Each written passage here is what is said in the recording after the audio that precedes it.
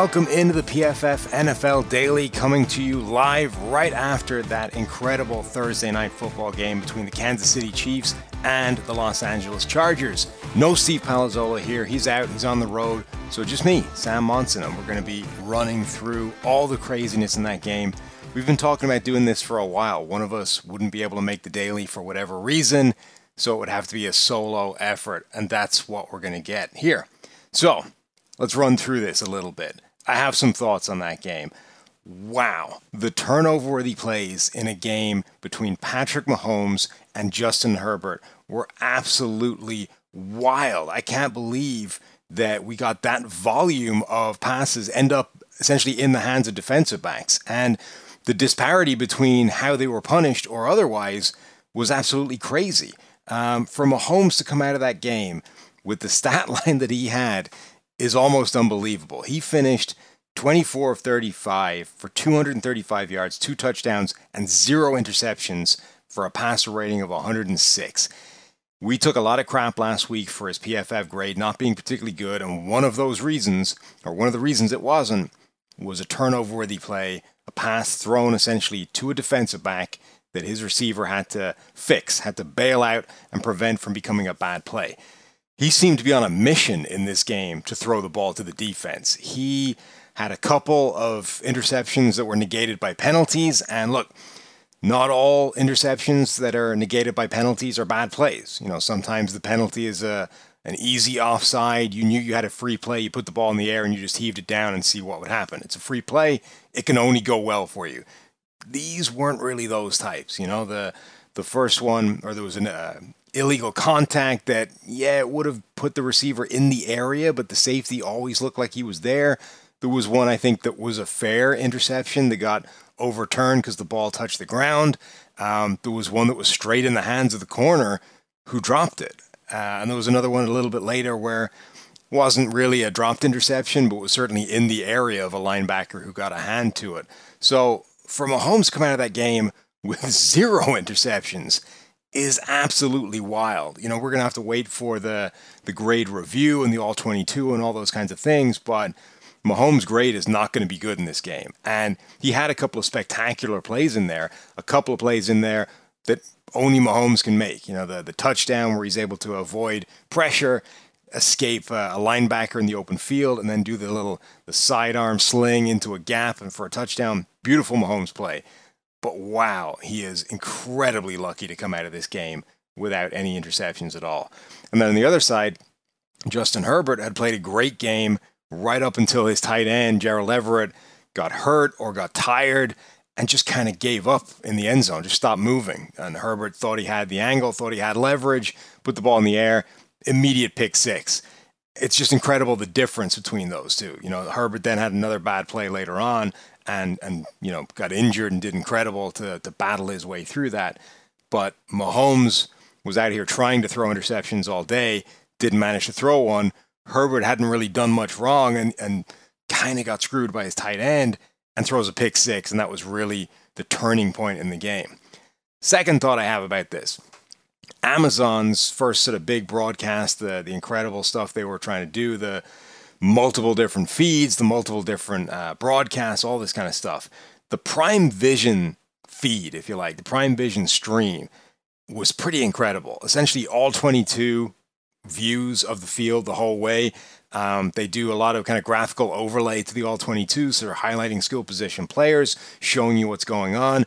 I love that. I think that was fantastic for a couple of reasons. One, being able to see all the things that all 22 gives you is pretty fantastic, but they keep the commentary there. You know, a lot of times when you see these alternate feeds, you get something else. You know, it's not the main alpha team doing the commentary. So you still got Al and Herbstreit telling you what was happening. They also kept the replays in there. You know, they would show you the all 22 view, but if something happened, you need to zoom in and show you the slow-mo, super zoomed-in version. You got the replays and the commentary and all that kind of stuff as well. I think they could lose the sidebar with all the information and stuff. I think it's a good idea. You know, give you all this extra data and all this extra info while you're watching.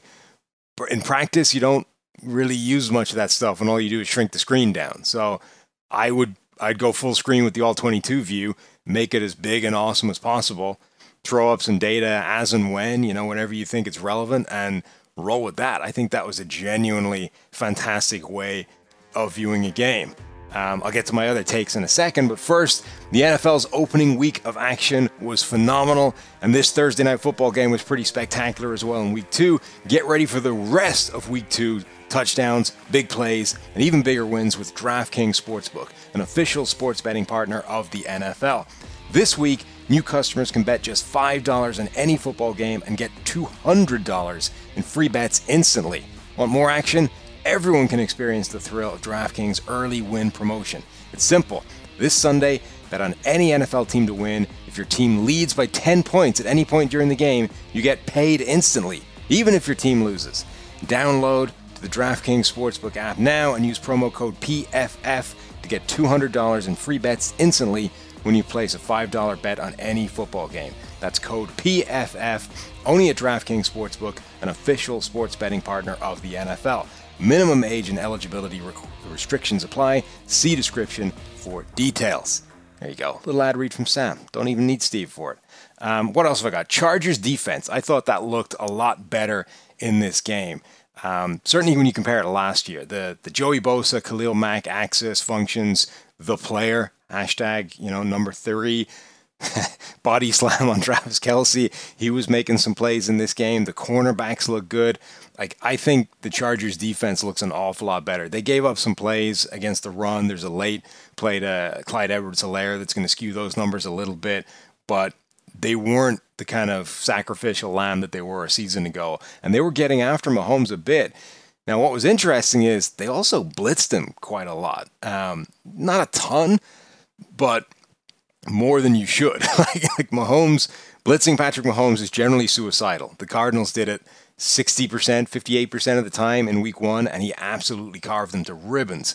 Now, he didn't carve the Chargers to absolute ribbons, but he did make a couple of big plays in there as well. And yet they blitzed him, quite a lot, more than double-digit attempts in terms of blitzes for that defense. And one of them got home early. Maybe they got confidence from that. But given that they were able to get pressure with that front 4, I thought that was a really interesting game plan, that they were still prepared to dial that up and go after Mahomes, given his career success of beating the blitz. I thought that was pretty fascinating.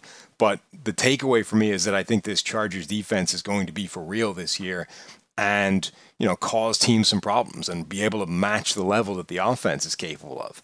And I do wonder if that plays into Brandon Staley's different fourth down attitude so far this season than a year ago. Last year, Brandon Staley was making these fourth down calls to go for it constantly, and he was being mocked for it sometimes when they didn't work out, but he was going for them in all kinds of scenarios, and he led the league in the kind of the most correct go-for-it decisions by volume, but he also had a ton where he was going for it, where even the models, even the analytics was saying, no, kick it away, don't go for it there. He was just hyper-aggressive. But in week 1, there were fourth down decisions that he would have gone for last year that he didn't. This week as well, we saw it very early on. The 4th and 2 in the first drive, kicks an easy field goal instead of going for it. He went for a 4th and inches later, but it was one of those pretty easy calls at midfield. There was a 4th and 2 before the half at midfield, decided to punt. It felt like he was being a lot more conservative with that stuff, and I wonder if it's because he trusts the defense a whole lot more now than he did last year, and he's not as worried about having to put up a ton of points and win by shootouts. He thinks his defense can actually win one-on-one with the opposition and keep them in games, and he's not so keen to sort of steal possessions with those fourth down decisions. I think that's an interesting thing to monitor and maybe even ask the guy in press conferences and stuff if that is playing into it. The last takeaway I have is the offensive line for the Chargers lost players during this game, and I think that was kind of a turning point. They lost Trey Pipkins at right tackle, went out, and they had to bring in Storm Norton, who was pretty disastrous last year. Corey Linsley left with a knee injury, and his backup, Will Clapp, came in as well. And then the other thing that changed is Chris Jones went from spending most of his time lined up against Zion Johnson to flipping to the other side against Matt Filer. Zion Johnson was doing a great job against Chris Jones, but as soon as he went up against Filer, he had a couple of wins really quickly, absolutely dominated, and really started to impact the game that way. So hopefully none of those losses for the Chargers are long-term things, and also that Justin Herbert and what looked like a rib injury for him is not going to be a long-term thing, because I think this kind of lived up to the billing in terms of both these teams look good. Both of these teams, it was a great battle, I think, back and forth, and I think they'll both be legit towards the end of the season. But the Chargers are the team that end up, losing the game, lost a couple of guys from injuries as well. Hopefully, the ramifications of this loss are no more serious for them than simply dropping a game to the Chiefs and moving on. So that's it. But where you can check out some more of those one-on-one mismatch type things on the PFF app. PFF app will identify some of those individual mismatches like Chris Jones against Matt Filer, show you where the advantage lies and where you can place a bet straight from the app. Great feature, great product. You should go download the PFF app wherever you're looking for. You'll find it on the website as well, links to it all over the place. So that's it for the first PFF NFL Daily Solo Edition. Just Sam here. Steve will be back next week. This is the last one of the week. So we'll talk to you then. Hopefully you've enjoyed listening to me ramble for 10 minutes.